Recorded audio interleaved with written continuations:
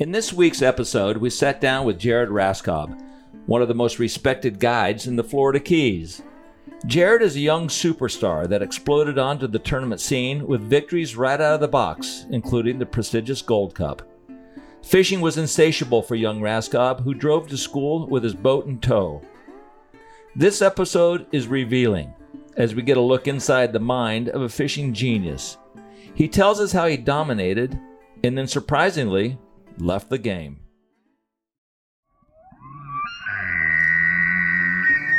And we broke everything. We broke lines, we broke hooks, we broke rods, we broke our minds, we broke marriages, we broke the whole thing.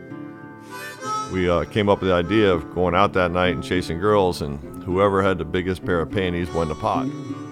I knocked another arrow and he turned around the other way and I shot him going through the other way. So I double lunged him both ways. But it was nothing for us to paddle an air mattress out into Government Cut. I got him on. All right, now we're going to teach him a lesson. I'm just an old guy that likes to fish. I'm not quitting yet. And he said, well, who the hell do you think you are, Sue App? And I said, that's exactly who I am. Life's journey to the grave should not be one arriving with a pretty, well-preserved body, but rather skid in broadside in a cloud of smoke, thoroughly torn out, thoroughly used up, proclaiming wildly, wow, what a ride. There's something fishy going on here.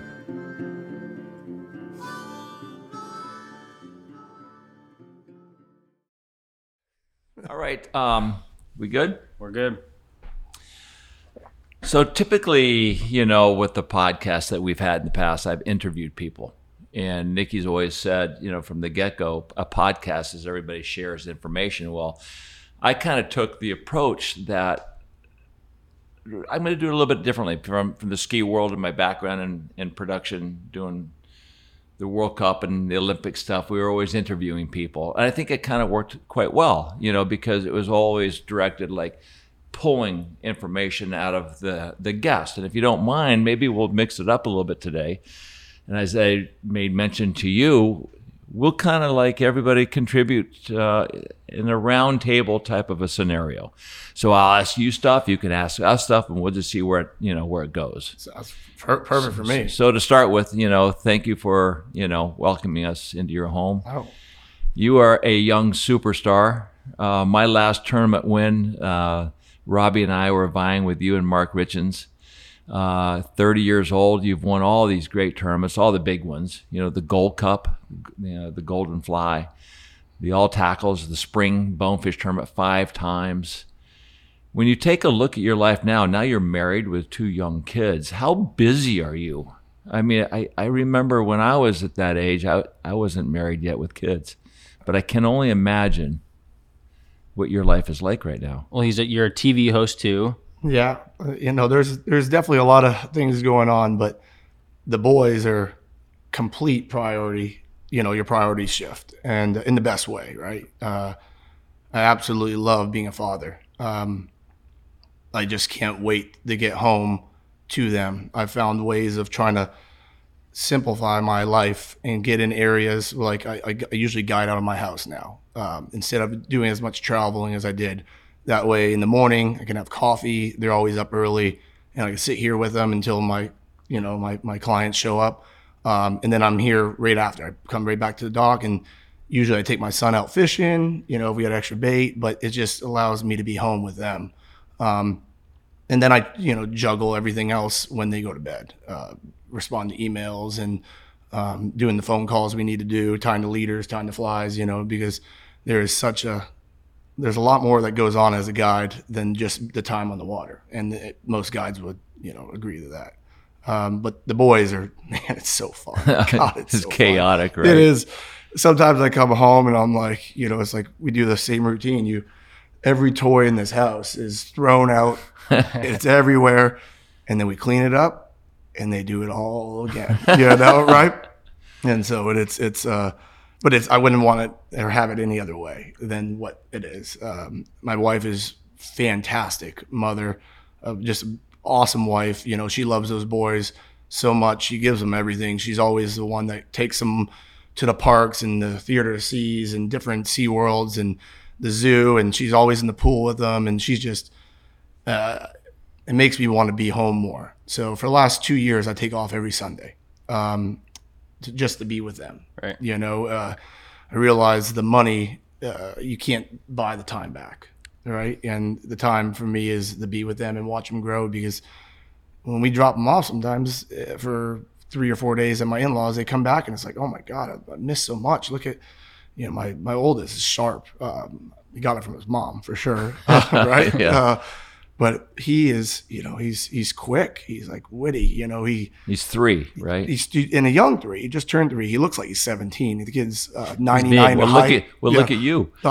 He's gonna be way bigger. So his head looks like a 15-year-old, you know. And it cracks me up. He's so funny. The things he says. The other day we always have to. It's a routine. You have to go in there, read him a story, and say goodnight, you know, and then he's fine.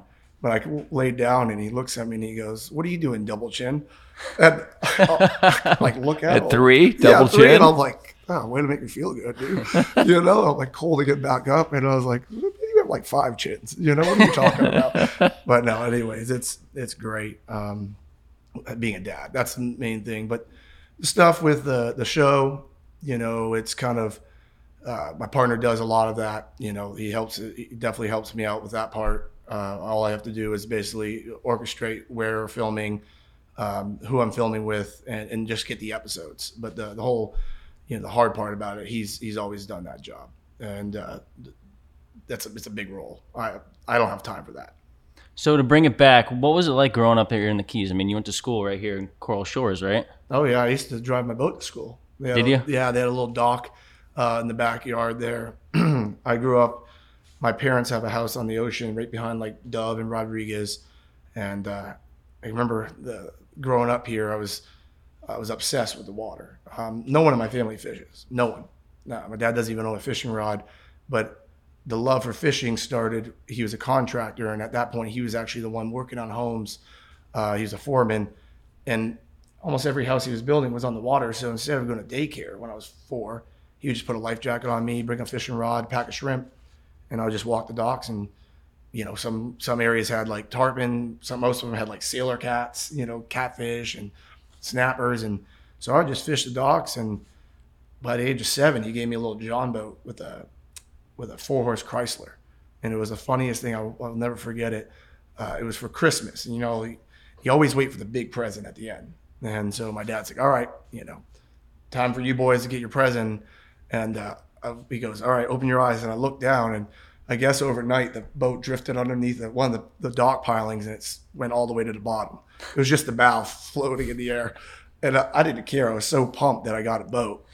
You know, my dad's sitting there cussing. He's like, are you kidding me? You know, but it's a 4-horse Chrysler. Like, how hard is that to pickle out and get cleaned and running? So I had that thing for like 4 years, and it was called the Back Tax. And it looked like Rasta colors, yellow on the inside, green, red bottom, and then like pinstripe that was like Rasta, and it was called the Back Tax because my dad had a big Sea Ray that was called Plus Tax.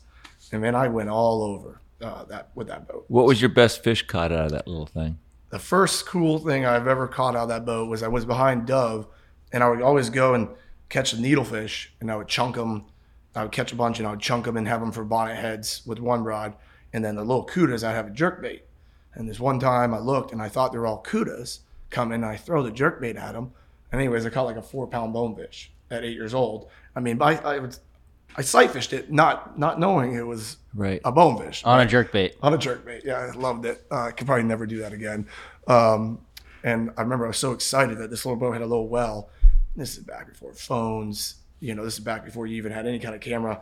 So I raced in with it, and I'm just pouring buckets of live water in there, and I got a picture of me holding it, and I released it in the canal. But that was like the coolest thing I got probably out of that. Caught a permit Rodriguez out of it, my first one. But by the time I was 12, they actually got me a flats boat. But you were pretty much self-taught then, because you didn't have anybody that was a little bit older teaching you how to tie knots and how to chunk and how to cut things up to chum and catch, you know, fish up the ladder, if you will. No, yeah, there was definitely for the first period of like 8 to about 14, where a lot of it, maybe 12 or 14, somewhere in there, where, I was just going out and inventing stuff. I had no idea what I was doing. Still kind of don't. But I would go Yeah, out. right. Yeah, I'm telling you, I would go out and have fun with my buddies, and we didn't care. And I think that never changed in my fishing. I don't care what it is. I love fishing. I love it. I have a big center console. I'll do offshore stuff. I have a Glade skiff that I'll go in the no motor zones, and then I have my Maverick. It doesn't matter where we're at, what you want to fish for. I love it. You're in. I love it. But now, tell me about Richard Black. You guys grew up together, and he was a good pal, right? Richard's the sickest fisherman there is. Yeah, he's so good. He knows I'm his biggest fan. I truly am his biggest fan. There's people that have certain traits, like like some people that like Biscayne Bay is their zone, and the Lower Keys is their zone, or fly permit bonefish tarpon is their thing. When I say Richard's the best, there is no one that can do it all. I mean, Richard, you want to catch a slam up north, you're doing it. You want to catch a slam down south, you're doing it. He has a 33 CV. He's out there perfecting live baiting for wahoos. He's out there catching, he's winning sailfish tournaments. He won the Chica this year. I mean, from a guy that wins, backcountry tournaments, to go out there and actually be a captain and have a center console competing against these boats that are trained all year long, all their mates, and you're going out in this huge tournament and winning them. I mean, the guy's sick. And the best part about Richard is he's the most humble person I've ever seen in my life. Never brag about it, just does it. Makes his own rods, jigs, flies, boats. I mean, dude, he's sick. And so I think he's the best, is that he can do it all. It goes in the Gulf, does it. You want to chum for bonefish or soak for bonefish, not chum, he does it. He can do everything. And he's 30 years old. He's 1 year older than me. He might be 31. Yeah, we are. Wow. It's funny because a lot of people, express those same sentiments about you. Oh, well, I'm nowhere near the level. His spectrum is huge. Vast. Yeah, that's what I mean as a fisherman as a whole. There's the only one that was better than Richard was Ralph Delph. Somebody that could do it all. And He was better. Richard is the next Ralph Delph. And I know I'm missing some, so I don't want people to mistake that. But to me, Richard is Ralph Delph, man. He can do it all. Right. And do it to the highest level, and to be the nicest guy in the world while doing it. It's hard to find somebody like he's a rare breed. Kind of like a Steve Huff. He is a the rare nicest guy, just a rare breed of a human, as a father, as a husband, and as a friend. It was funny. Richard and I never fished too much together because I think we were so like competitive. Yeah, I spoke to him last night. I wanted to get some intel on you. Yeah. And he said about you, you're just the nicest guy ever. And if there's ever an issue, he's calling you because you are all in. Well, now he's full of it. Then. So you might not got Richard, or if you did, you got him on a night that he was having 2 glasses of wine, right? So, but he did say too that growing up together, you guys were like best of friends, but very competitive, and that's what raised the bar of each other's ability to become better. Yeah, and we had always fished. There's this tournament called the Red Ghost Stock tournament, and Richard and I would fish it, and we would fish it with our buddies, and it's really cool. It's out of the fishing club, and they have different age brackets, and I remember in this story, Richard's gonna laugh when he hears this, but Brooke Dinkert is there fishing with her dad, and Brooke's a few years older than us, and I mean Richard is just, he won't stop staring, and he's drooling, right? He's just drooling, and I'm like, dude, take it easy or go talk to her, right. And he was, it was funny. He's like, I'm gonna date this girl. And I'm like, yeah, it's Brooke's beautiful, comes from a fishing background, which is what Richard's obsessed with, and is beating our ass in these tournaments. This girl is beating our ass. Like, it's not like we're in the same category. I wish it was like a girls division compared to the guys. But she's against you mano a mano. Oh yeah, and she's beating us like crazy. And Richard loves it. And he's taking it, and I'm like, no, I'm gonna beat her. But fast forward, I remember I got a call from Richard, and he's like, I'm going on a date with Brooke, years ahead. And I'm like, good for you. And I knew that was like a done thing for him. And that's the coolest couple. They share a passion together. It's a fishing family, and they have a beautiful daughter. And it's, for Richard, it was like the one fish he was stalking for so long, and he finally got it, and it was super awesome. Oh, that's cool. It is cool. Let's jump back into, where you were when you're like 16 and, starting to catch a bunch of fish. Did you have aspirations of winning these big tournaments that were quite profound for decades? The Gold Cup and the Golden Fly and the Fall Fly and the Spring Fly, which you've won 5 times, and these big events that you now have your name on those trophies. Were they something that you were looking and aspiring to win? The bonefish tournaments, yes. I was about from the age of 15, maybe 16, I got a Hell's Bay Whipray.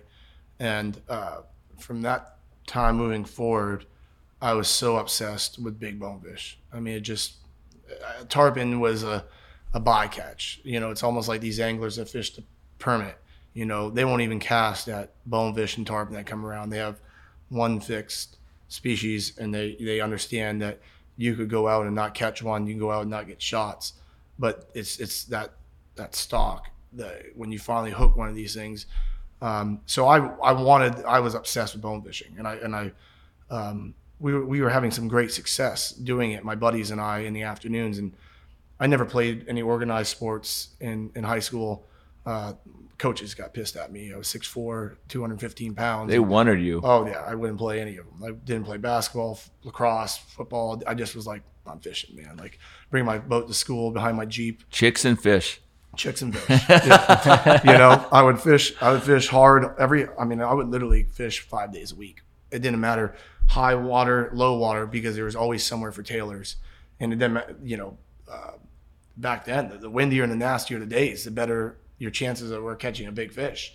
They put their guard down.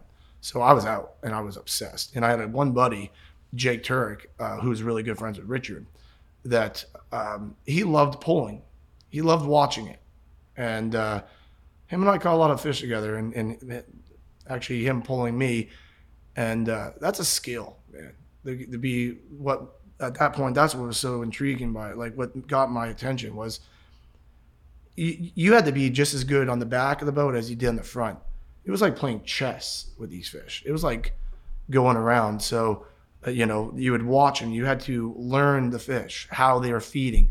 One time they would tail, and you would learn what they're doing that day, and then they stop, and then they would pop up 15 feet over here, tail quick, and then stop, and they would do a pattern. And if you're willing to watch them and take your time before just rushing in there to try to get a shot, they would almost tell you where they're going to show up next. So you had to intercept them. Yes, and a way of doing it. Then, obviously our favorite ones were the ones that were coming down the channel edge and just stayed to the channel edge, and they just would, tail or mud and never veered off that. And these are the big downtown Islamorada bonefish. 9 to, shots of 15 plus pounders. Right. What's the biggest fish you caught downtown? Personally, yeah. or in your boat? It was actually in the Spring Fly with Mark Richens. Yeah. This is when they changed the tournament to a measuring thing from BTT, but I've weighed about 6 in the 14 range at the scale at Worldwide, so I felt like I had a good idea of what a fish was. And Mark too, of us doing always bone fishing together. We caught a lot of big fish together, but this thing was, if I had to put a number, 15.5 pounds, 16, I don't know. He filled the whole, he was so big that it was scary, and I was hyperventilating. I was freaking out. And so why couldn't you get a good measurement on the weight? Because they changed it to strap? Yeah. So you didn't bring him in anymore. You weren't scaling him like the first 3 years that we did the Spring Fly, which we were very fortunate to win. We were bringing the fish in. So, there was no, everybody watches. They're all on the same scale, same canoe, and everybody got to see it, which was exciting. Yeah. But I do like that it's better for the fish now moving forward. Right. You know, not doing it at that age, you weren't really looking at that. But it's better for the fish not to, you know, they fight to the death to hold this fish on a live well, run them back from Biscayne and weigh them, and then you go try to release, you know, most likely they're sharked or they died, and it was upsetting. But this one was a measurement formula that BTT has done, and I helped work with some of it, and it's pretty accurate. But they came out only at 14 pounds and on their measurement. But we caught one also that was 14.4 that I would have bet you that fish wasn't bigger than 13.5 pounds. You know, so it didn't, but we would have said 15 plus pound.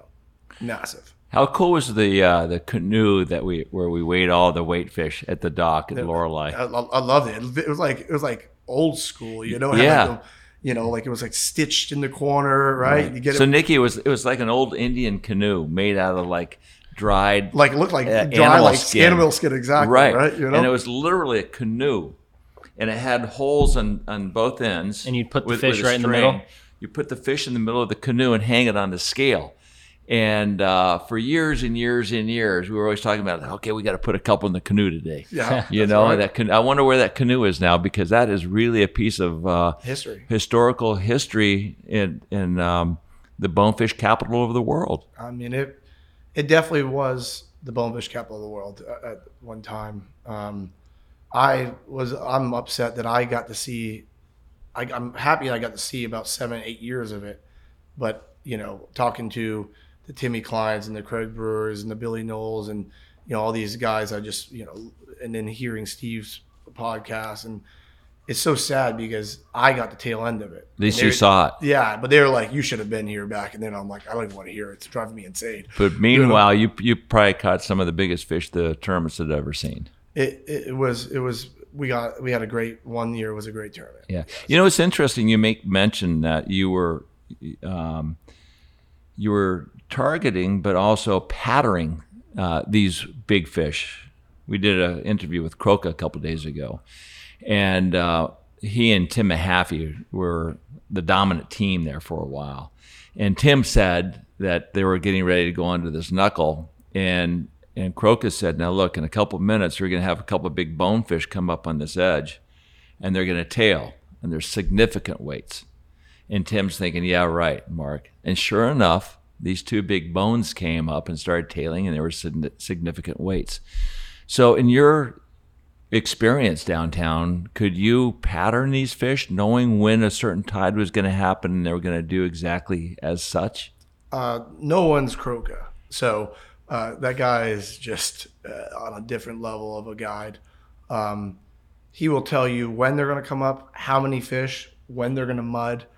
He has like a sixth sense, a seventh, 10th sense. I mean, he's just insane what he can. But yes, there was areas that I would be like, okay, we're going to come here for 2 shots, you know, and then sometimes you get surprised. But it wasn't like you just got on main bank and, you know, pulled around. Sometimes I would fish one little edge, and I know what I'm looking for, especially on the ocean. I was really in love with like Whale Harbor to north side of Snake Creek. There'd be all middle triangles, and you knew if you were there on a certain tide that they would come up at some point and come tailing down the edge and then pop off and disappear. I lived out there when I was younger, but that was the first to go. It was upsetting. It was like almost overnight. It was gone. You know, it went from fishing Mark Richards when I was 12 years old, getting 30 shots in the afternoon at Taylor's, to, you know, going out there and maybe seeing one group. And at that point is when I kind of stopped doing it. Put a dagger in your heart. Well, that's when I started tarpon fishing, you know.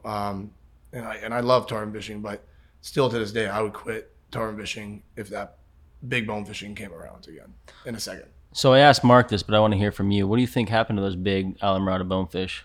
You know, I think there's just there's so many variables, so many things that are adding to it. I think it's there's a sewer, you know, that finally got a sewer line, but you could always smell in low water, you know, sewage. You would see the grass dying off in certain shorelines and getting, which now we have more like brown water. You know, all of a sudden these crazy amount of jet skiers, you know, every marina having 15 jet ski tours, Just a combination of and then a lot kite of boarders, things. and then the fish kill in 2010 was probably a big one. I think one of the main ones, but I think there's so many things that led up to that. They just, either they died off or they just don't want to live here anymore. But it's funny that every once in a while I would see them, and have a day where all of a sudden I was somewhere and I would get surprised. And so I still believe there's some around, especially in North Biscayne Bay. You could still get double digits. But down here, I bet you the last time I caught a fish over 8 pounds was a year ago. But the 2 to 6 pound bonefish are Incredible. Are abundant. It's incredible. Do you think they're going to get to the 12 to 14 pounds that were the marker? With age? With it, I'm hope. I want to be hopeful. I want to believe it is. I don't know. There's obviously a food source that was here in the downtown Islamorada that made them as large as they were. I know there was some big fish in Marathon and all that, but something about Islamorada was where they held all the giant ones, and there was it had to have been a food source, and I think it was like toadfish and stuff that made them get to this size large. Because in the bay you got 14 pounder, but that was rare. It wasn't uncommon to see 20 14 pound plus fish in a day when they had the right conditions. 20 14-pound fish. And that would mean not 20 shots. It would mean there'd be a group of 6 and they're all the same size here, and then you would see them. But yes, no, and in numerous zones, those bonefish tournaments, the first few ones used to have full fleet of guys. Croca was in it with Mahaffey and Tim Klein, and with Carl Heisen and Dwayne Baker, who is a phenomenal bonefish guy who I idolized him. But as the fishing changed, there isn't 25 spots that are weightfish spots anymore. It went down to 10, and 15. I remember most of them were 15 boats. They took away 10 because you could actually have zones from, soldiers all the way down to the Swash. Nowadays, if they held the bonefish tournament here, it would just be embarrassing, I think, in regards to what the scores are. If they did number thing, it would make everybody blow their mind. But actual weightfish, I bet you there'd be 1 scored, maybe 2, right, in the whole tournament in 3 days of the best bone fishermen on the planet. And a weight fish is considered any fish above 7 pounds. Yeah, there used to be 8. Yeah, yeah, now it's 7. And so there's so many ones that are on the right on, it's like this. You get it, you're like, that's probably close, and sure enough, it always is under. It's interesting in that they had to lower the weight limit for a weightfish because they weren't catching any weightfish. And we lost the spring bonefish tournament one year. We got second 3 times. And after interviewing Croca last week, it was understood as to why I was never going to beat that guy. He had superpowers between he and Mahaffey. He's silly. Oh, my God. So anyway, Kevin Guerin and Bert Sherb, on the last day of the spring fly one year, Timmy Hoover and I were leading. They caught a 9-pound bonefish, a weightfish, on the last day, and they realized they could not win if they took that bonefish because I think it was only 3 weightfish allowed. They caught a weightfish, a 9-pounder. They were only going to be able to maybe get third. They let it go and caught a 12-pounder to beat us. I mean, is that not the epitome of the great big fish we had back then? When you're letting 9-pounders go. Yeah. To catch a bigger one. I mean, I heard, so Mahaffey was a big part of my upbringing. My neighbor, Frank Giuliano, and Tim were great mentors to me.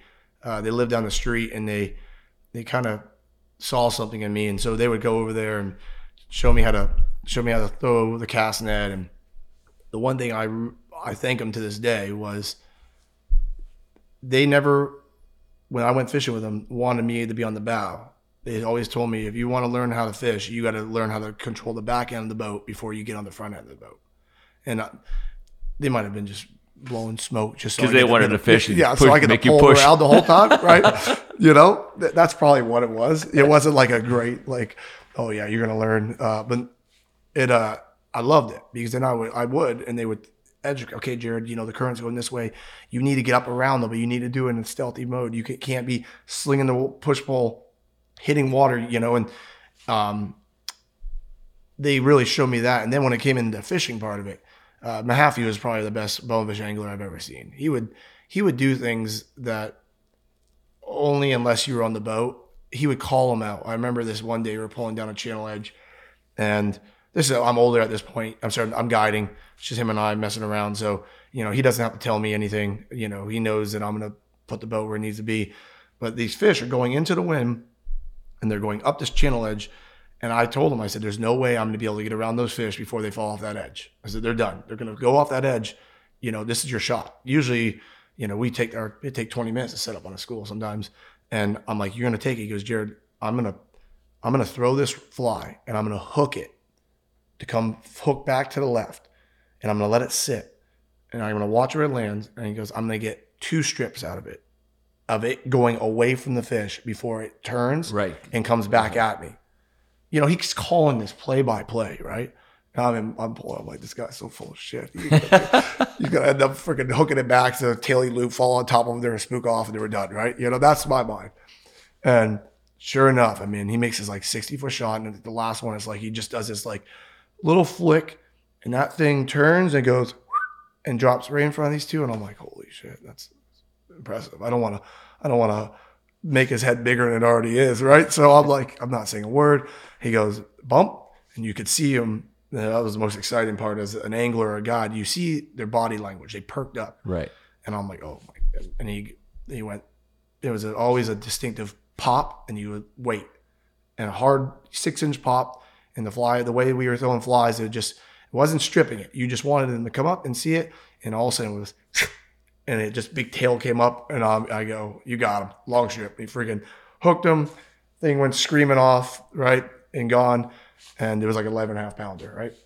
And we got this, and once we let it go, and we were both high-fiving, he knew I wanted to acknowledge what he did without, he's just looking at me where is it? Where is it? Hey, come on, Jared. You like that? You like that? And I was like, dude, that was impressive. That was cool. That was probably one of the cooler things I've seen bone fishing, besides what Mark, that big fish. That was to this day, there's no fish that I've caught that'll ever beat that bonefish. The way we did it, how long it took us.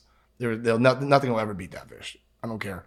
It can't happen. It was interesting because Mark Richens was talking about last night. He said he doesn't want to reveal any of your secrets, but you kind of revealed that secret a little bit ago about patterning fish. And he was saying that, one of these big bonefish that you guys caught in that tournament, the spring bonefish tournament, where you were talking about, okay, they're going to come around here, put your fly in, just wait. It was waiting for the sun to rise. Felt like it was forever. Yeah. No, I remember this. So this fish will always be, in the back of my mind when I bonefish. And giving up these, it's not secrets, it is. It's just a different style.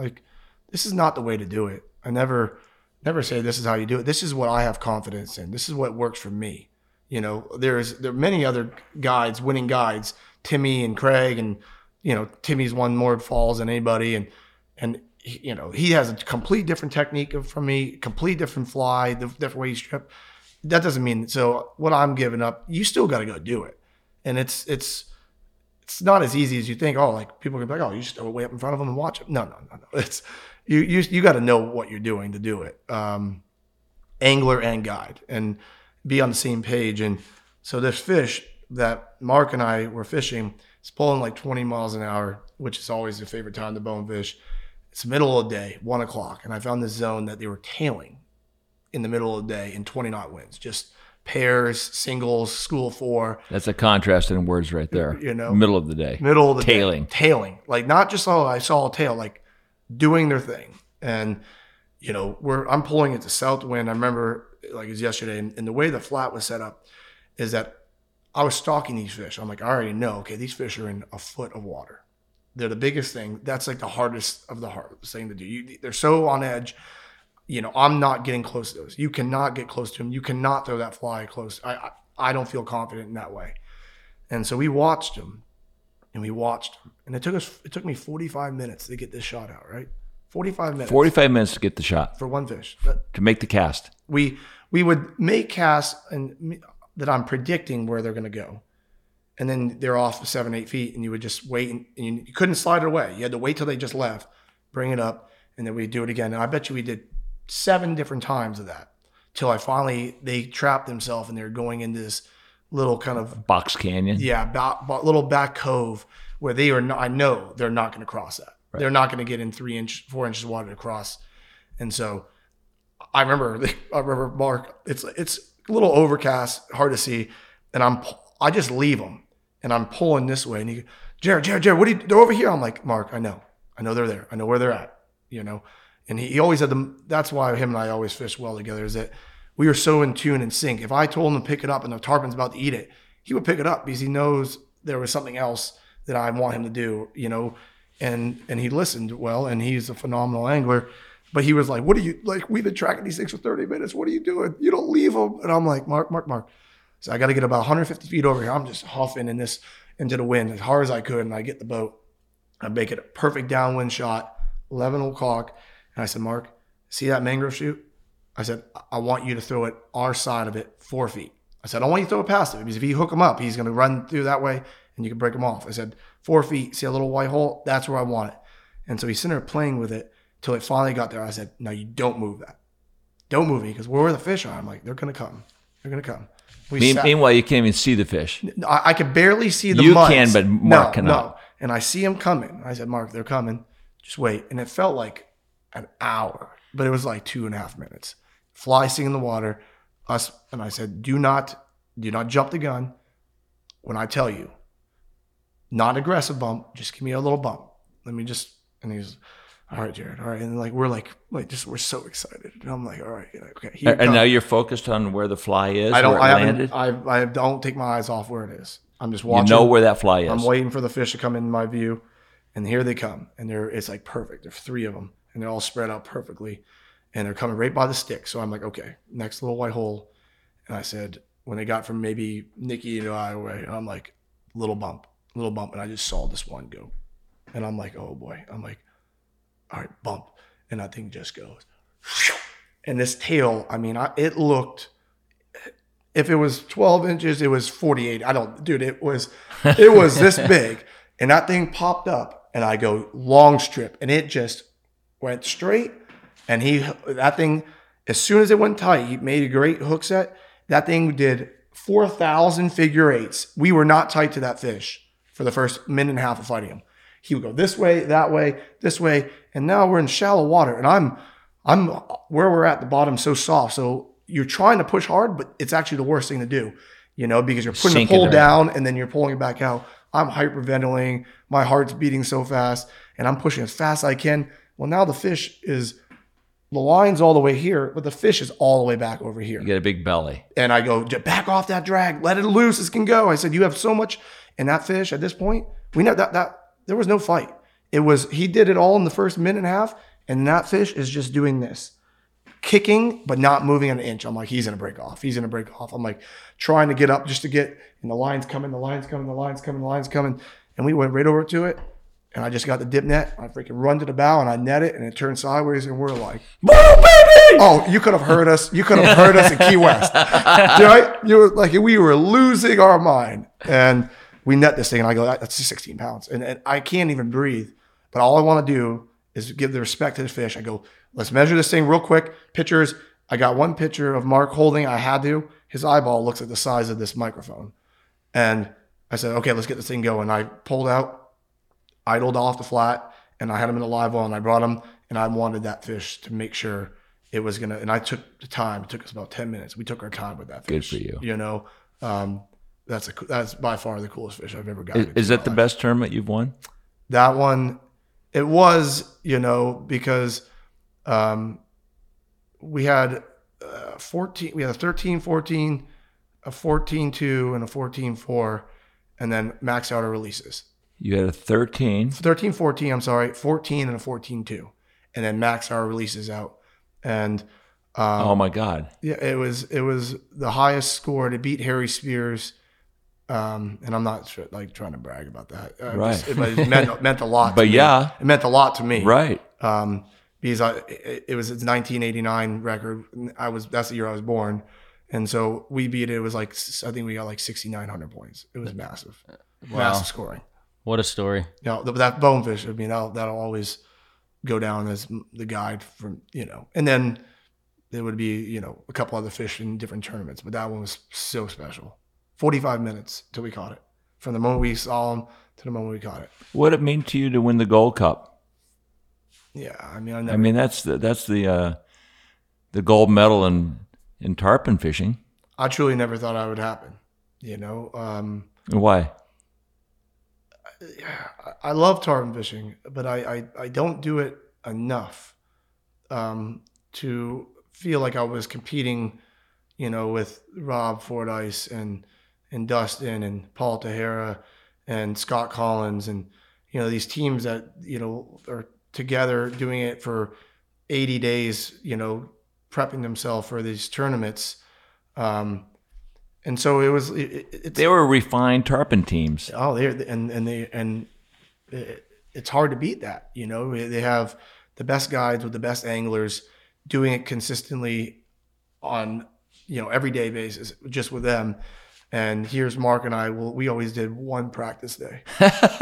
And tying your leaders at the dock. We would go 6 months without fishing together at that point, and we would do one, maybe 2 practice days. And here we are going into it, and I'm like, shit, like, let's get these kids out the first couple of days.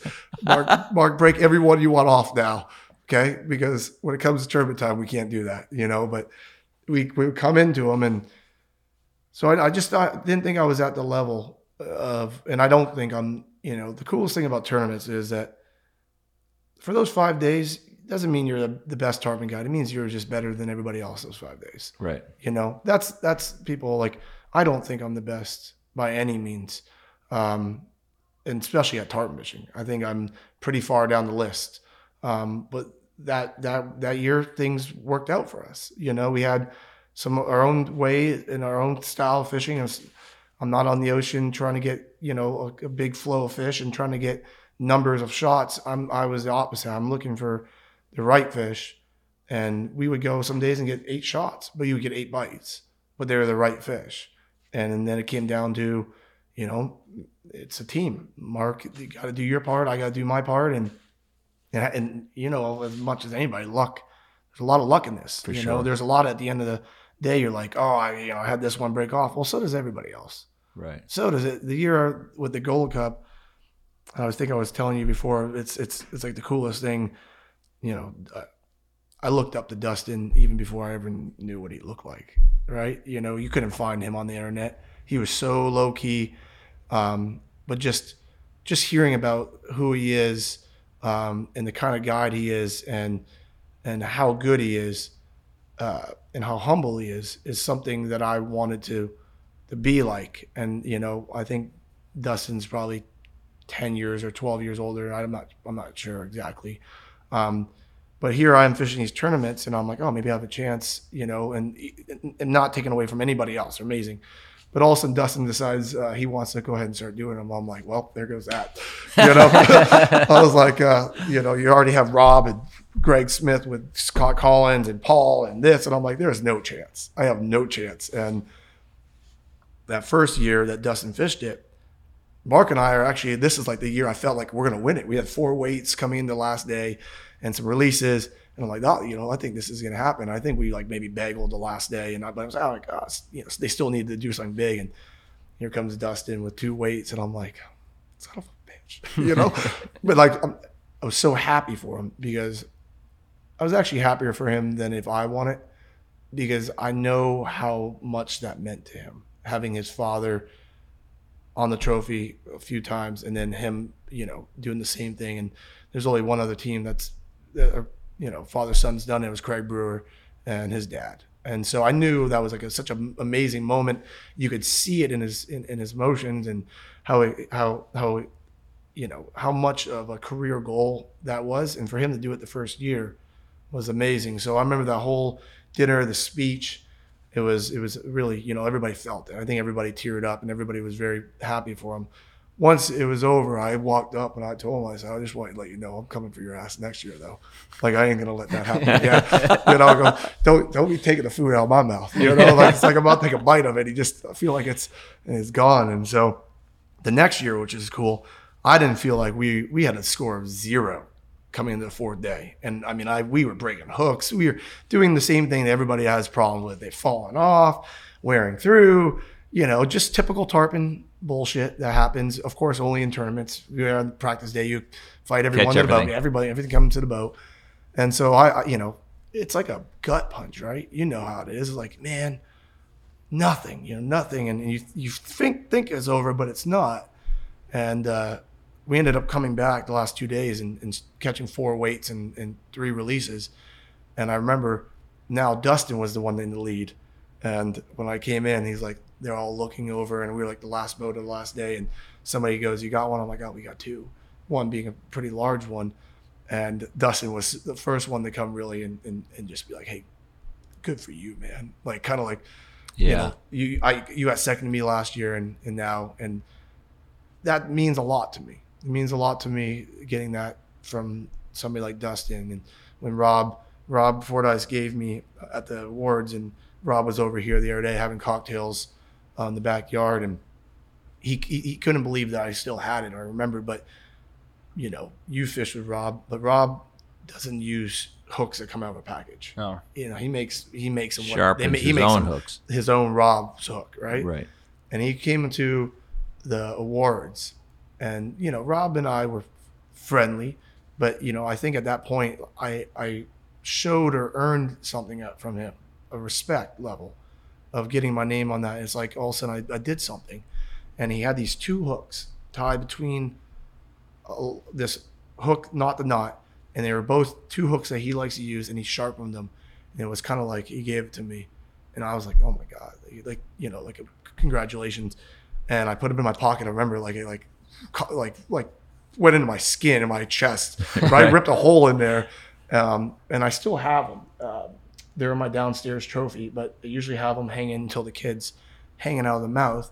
And when he was over here, I told him, I'm like, "Hey, do you remember when you gave me that?" And he looked at me, he goes, "I couldn't believe you have those." I'm like, "Dude, are you kidding me?" Forever. Yeah. Forever. You know, I have so much respect for the people that paved their ways that I mean, I have Hank Brown's reel over here. I have, you know, all these like collector's items of these people, and that's important to me. And I guess when I won that, it was like I did something, you know. Right. And I think the coolest part about it was what I got from all the guides that have their name on it. It was like, you're into the Golden Jacket Club. Right. You know. You're into the club. You're in their club, man. You know, like, you did it.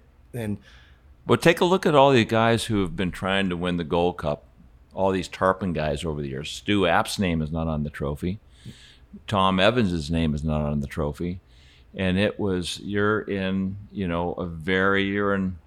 very hallowed grounds, you know, it's a very sacred place that you've got to earn your way through those golden gates. Yeah. And you've done that, you know, in the bonefish world, in the tarpon world. And then all of a sudden you were gone. Yeah. What happened?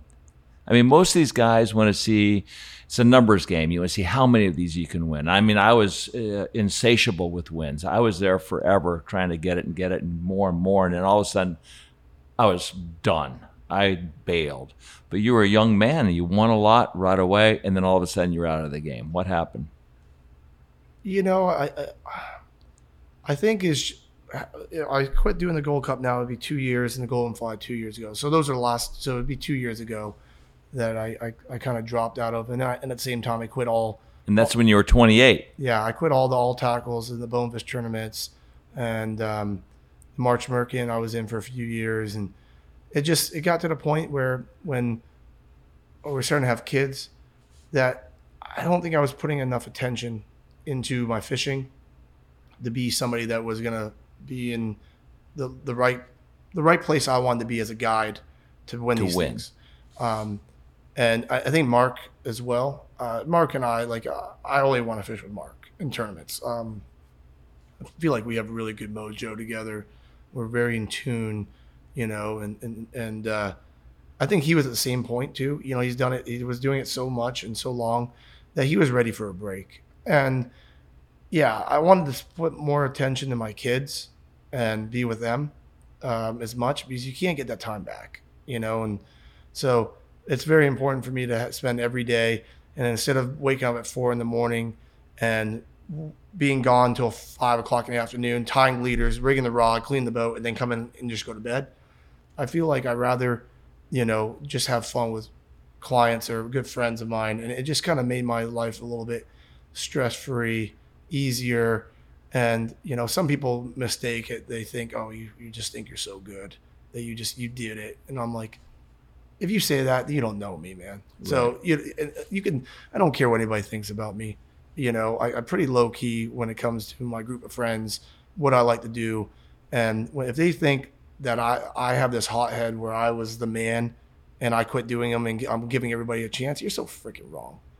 Like I said, you're not better than anybody else. For those 3 days, if it was a 3-day tournament, you were better than everybody else. But that was your turn. But I promise you right now, if I went back and tried to fish these tournaments, I don't even think I would be in the runnings right now. I think you would. No, I think you would. You're very humble and modest. I appreciate it, but Mark and I are like, it's kind of like dull tools. It's like. How do you think I feel? Yeah, well, I'm only 38 years older than you. But hey, talking about a dull. I feel like he's a dull rusted tool. Rusted. Yeah. There's a little rust spots coming in, right? Fucking chickens taking me down now. No, it's if I was to come back, and I think I will. I think there's I've talked to Rob about it. Rob took some years off and did some other things. And I think right now, until my kids, I'm having so much fun. And it all comes down to my kids. I can't talk about my kids enough. I'm very proud of my boys, and I'm very proud to be a dad. And there's no love in the world like it. I'll do anything for those boys at any time. And I don't care about the money part. I'm not going to work more to make more money. I'd rather take days off and be with them and watch them grow and take them on the boat. And my oldest is like fishing now, and that's what's important to me. Right. That's important. That's family is important to me. The fishing, I love it. I love what I do. As much as ever? Yes, I do. But I do it because I like the variety. I like one day, in 4 days, one day I'll be down in the Lower Keys, and the next day I'm in Biscayne Bay, and then I'm over in the Everglades, and then I'm on my center console. Right. Like, I like it when people get on my boat and just say, you're the captain. I want you to do what you want to do today. Let's make the best. And I want to be more like Richard Black in that sense. That's what he does. He goes, and that's what makes fishing fun. The adventure of finding new stuff and taking advantage of weather conditions. When it's crappy weather, instead of going and beating your head in looking for a tarpon, we go shark fishing. Fly shark fishing. Do it. It's not like you're doing that every day. Right. I wouldn't take you to do it on a beautiful sunny day, but for that day, right, you're catching spinners and getting opportunities, maybe at a bull or a tiger, and it's exciting, and it's cool. And my people dig that, and I dig it. And I think it makes you well-rounded as a fisherman, right, and it allows you to keep it fresh, But if I was a guy that had my boat on a lift at one marina, I think I would totally get burned out of this sport. If you had to lower it to do the same thing every day, pick up your people, and you're going to do the same thing every day because you're limited to the range you're going to do, I think I would be bored. Right. What would you say to a young kid that's aspiring to be a fishing guide down here in the Florida Keys? Be 17 feet further. Be the guy paying me. I'm kidding. That's why I tell my son that, he loves fishing, but I do not want him to be a fishing guide. If he wants to do it, that's great. But and why do you not want him to be a fishing guide? Because I don't get to fish anymore. So one thing about fishing that kind of sucks as a guide is that on my days off, you're never going to see me out there. Maybe going snapper fishing, getting fish for dinner, but you actually don't get to be an angler anymore. And I don't get me wrong, I have so much fun on the back end and watching it all, but every once in a while it's kind of nice to pull on something, and throw and keep your skills sharp. If somebody says, hey, these fish aren't eating, I want you to show me how to do it, be able to stand up there and be like, not trying to be an asshole to say this is that easy, but to make them a believer, to have a visual of how it should be done. I think I would embarrass myself now if somebody asked me to go do it like that. You know, I'd probably hooking myself in the back. It'd be like, you know, that's doing not that. happening. But there's a couple young kids. Polly Ross is, and I want everybody watching, or if anybody, I would not, they shouldn't be watching this. They're probably going to shut it off.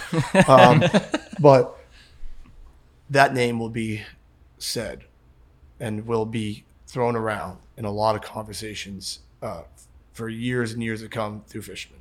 He is extremely talented.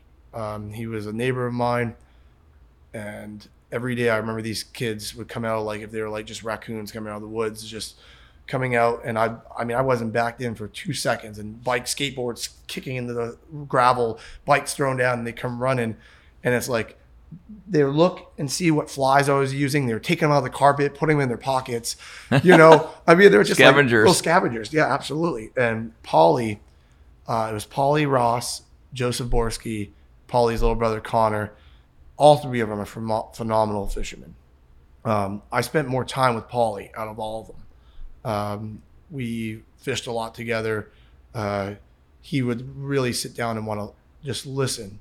And he had a special feature, and we were talking about this, is that when he would sit down, he would like to be around like my buddies that are older. We're 10 years older than him.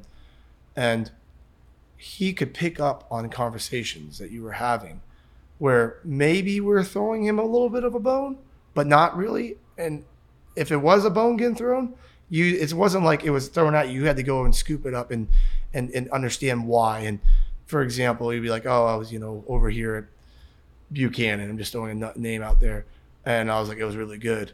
And then all of a sudden he would know that was today. He would know what the tide was doing, what the wind direction was doing. And, you know, kind of like roughly put all the pieces of the puzzle together and understanding maybe why I was there. And I picked that up from him because that reminds me of what I did when I used to go to Lorelei, and I would sit around, you know, again, the Timmys, the Craigs, the Paul, you know, Fordyce and all that. I wouldn't be engaging in all these conversations with them. I would just be sitting back, listening, soaking it in, everything. But it's like my brain doesn't really work very well in everything else in life, but in fishing, it's like it was like a computer. I going 1,000 miles an hour. It was like running, okay, you know, wind directions out the southeast, okay, rising tide, it was, you know, clouds were coming, okay, it's in August, you know, the variable, everything that makes what fishing is good. Time of year, wind direction, tides, you know, sun, you know, what kind of sun you had, and all those are what makes a spot happen. You could go on the wrong time of year and nothing's there. You can, and people ask me all the time how I choose to go fishing.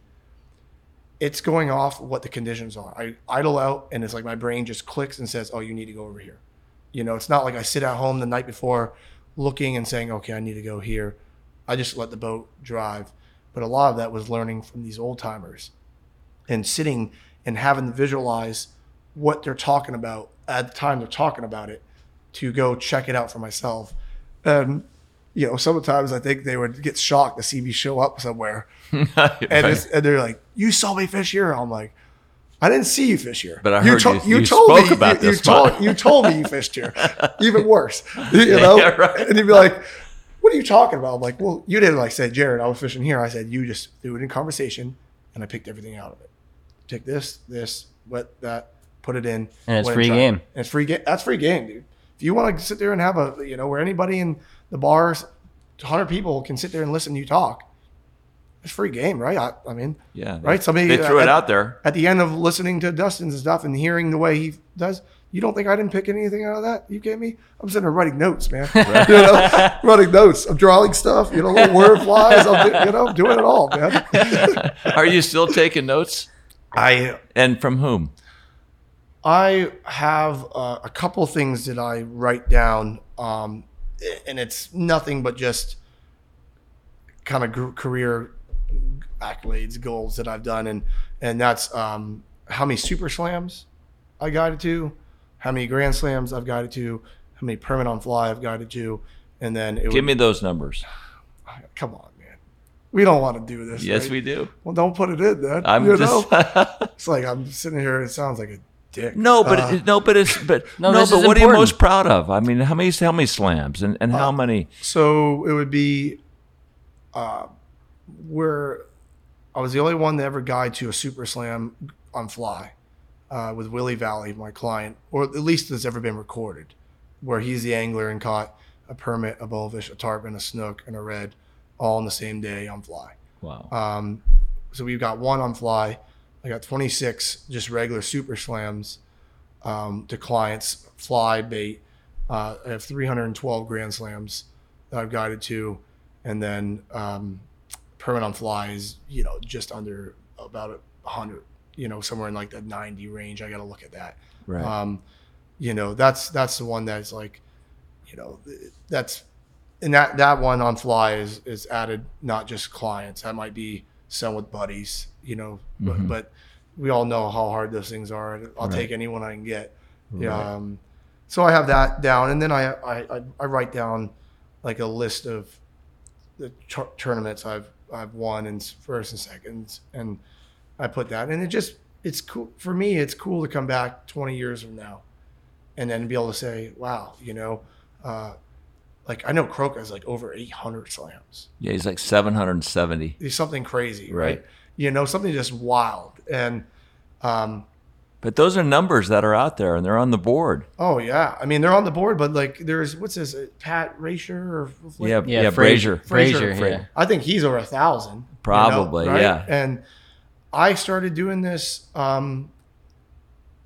in any way we could get it, right? Like soak for a bonefish, we needed it. Like I was so die hard to do it to chase this. Are you still chasing numbers? Oh yeah. Which ones are more important? I love slams, and I love it because it just in the July through September is all I want to. October is all I want to do, and I do the same thing. I start off in the morning, baby tarpon fishing, or maybe big ones. It just depends on the time of year, conditions, fly fishing for them, and then a lot of times I'll have guys that are strictly fly, but they'll throw a crab for And a me permit. just to get me my permit. Right. They know it's important to me about getting slammed, and then once they get one, they'll try for the fly. I know I have 16 of those are all fly. Right. Super grand slams. But a lot of them, man, I remember being like, sorry, dude, no more fly fishing for you. We gotta get this. We're going to Worldwide. We're getting some shrimp and we're soaking for the bonefish. He's starting to do And he's Croca like- speak. Yeah. And he's like, what are you doing? And I'm like, just, if you want to fish again with me, we're doing this. So sit down, eat a burrito, do whatever you need, eat your lunch. Rod goes over, reel it in. Once you catch one, we'll go. And Right. and it's comical. Oh, that's cool. Yeah. What are you most proud of when you look at your fishing career?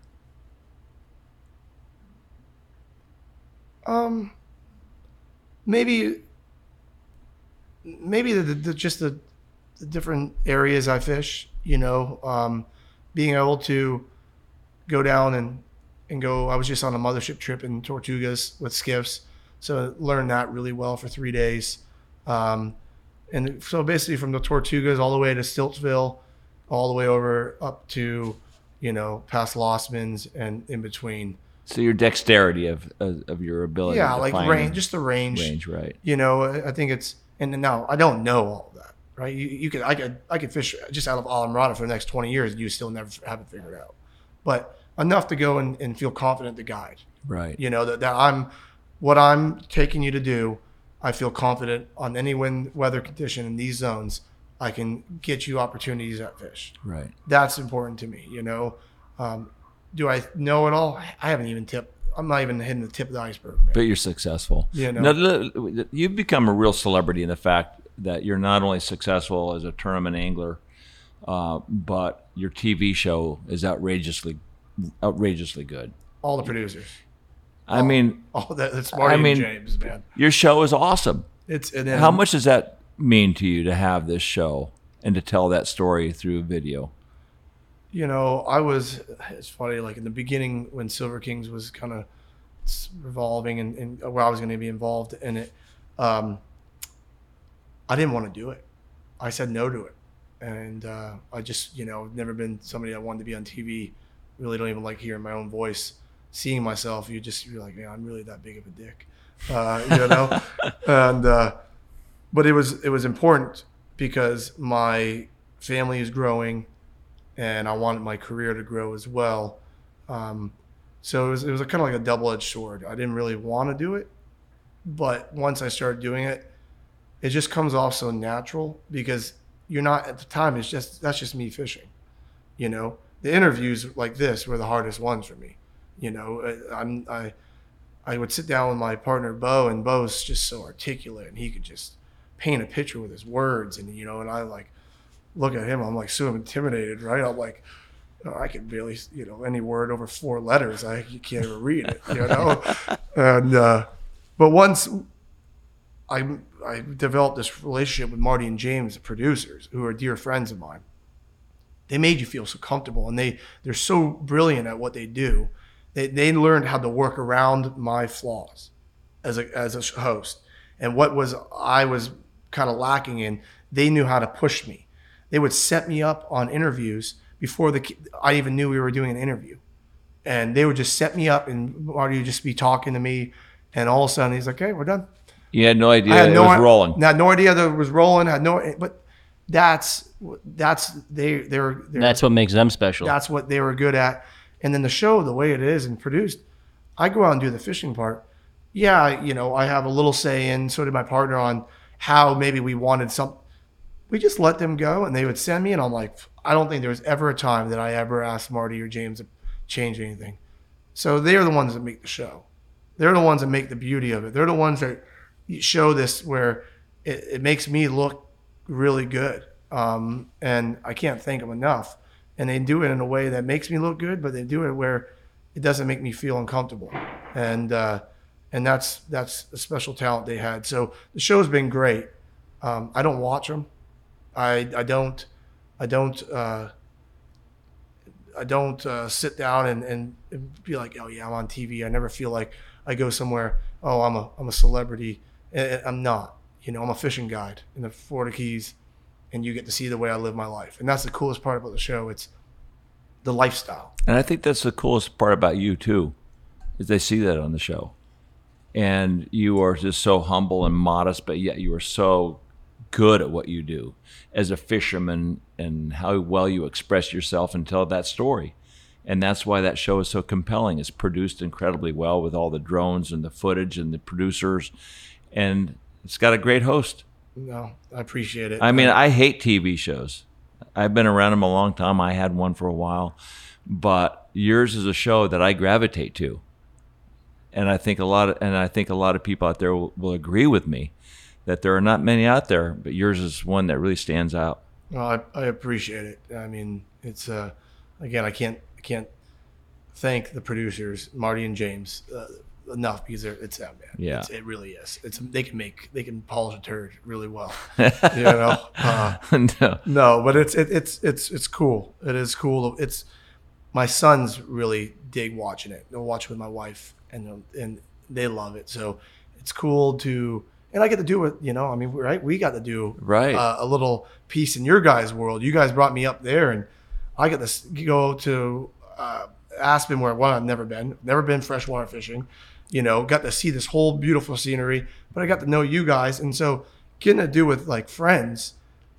At the end, you don't even remember you're filming. You're just like sitting there talking and having fun. I mean, the one day, right? It was raining the whole day. Oh, nasty! And I think do you remember how many times I had to make the guy tie the double flies? It'd be like a boomerang, and it'd come back. And that's that tight loop that we're used to in saltwater fishing that doesn't work so well with a hopper, dropper, and tandem flies. And you went from catching 100-pound fish to 10-inch fish. Oh, I remember the first one. You guys were like, all right, we're in the. Was it the Roaring Fork? Yeah. Yep. The frying pan. The frying pan. Oh, it's going to happen.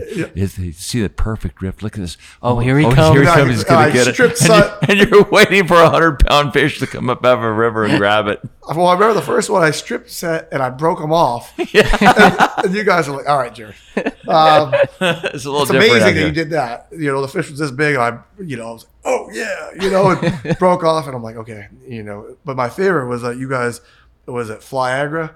Make it float. I couldn't even get over the name. I'm like, this is awesome. And Nikki's in there working it up, and I'm like, oh, this working a little too hard over there. This fly's gonna float. That thing, it's gonna be stiff. It is stiff, all right. No, but it was so neat, and we had such a fun time going in town, and you guys beating my ass in pool. Right? That was everything about it was just great. It's good fun having you. I really appreciate that, and now I want to get you guys down here though, and we spend some time just fun fishing. Yeah, we'll do it at some point. What's any goals that are out there now that you've already won all these things and no, you've got a show? Let life come the way it's going to happen. Just let it unfold. Keep having fun with my people that I love fishing with, and I love fishing with new people. Like I try to get in. There's a lot of guides that structure their business the way they have 10 clients all year long. I probably fish 120 a year. And I do only 3 days a month you're allowed. And I like to fish with new people. It allows, I've gained so many great friends out of it. And you never know the opportunities that are going to come out of it. So I just going to keep doing what I do, keep loving life and my family. Take off. My goal is to take off more time, to make it Saturday, Sundays are off. And where I do 20 days a month, each month throughout the whole year, and just be able to take family time, go on vacations, make it where I'm fishing on my schedule, not what other people's schedules are. Right. That's probably my goal. Yeah. Well, good for you. Yeah, we'll see if it works. It sounds good. Well, these kids are big, man. They might be starting to have to do doubles and fish every Sunday just to feed the thing. So, that's my goal. We'll see how it works out from there. Well, you've been a good friend, and you've been so successful in your life at such a young age. Congratulations. Oh, thank you. I appreciate it. I love everything you stand for. Many people respect you. Well, I appreciate that, and that's kind of them. There is. And I think respect's a big thing, right? Because I respect all my elders, and moving forward, I think all the next generations should understand that as well. Because when you get the respect on the water, your days of fishing go so much easier. Yeah. So much nicer to drive by somebody and give them a friendly wave than to get a middle finger back. Right. So, it's good. Well, you got a lot of waves coming your way. Thanks, bro. Thanks, Andy. Really appreciate it. Thanks, Jared. Big fun. Really appreciate it. Hey, everyone. I hope you've enjoyed this podcast with one of the greats. Jared has become a good friend, always sporting a smile and a fun jab in the ribs. But on the water, he was a force to be reckoned with. And I'm sure there are many anglers and guides that are happy he's now retired from tournaments. I've never fished with Jared, but I know when I do, it'll be a day I'll never forget. I hope you've enjoyed this episode as much as we did. And if you'd like to see more content or behind the scenes, please follow us on Facebook, Instagram, and YouTube. Thanks so much. See you next time.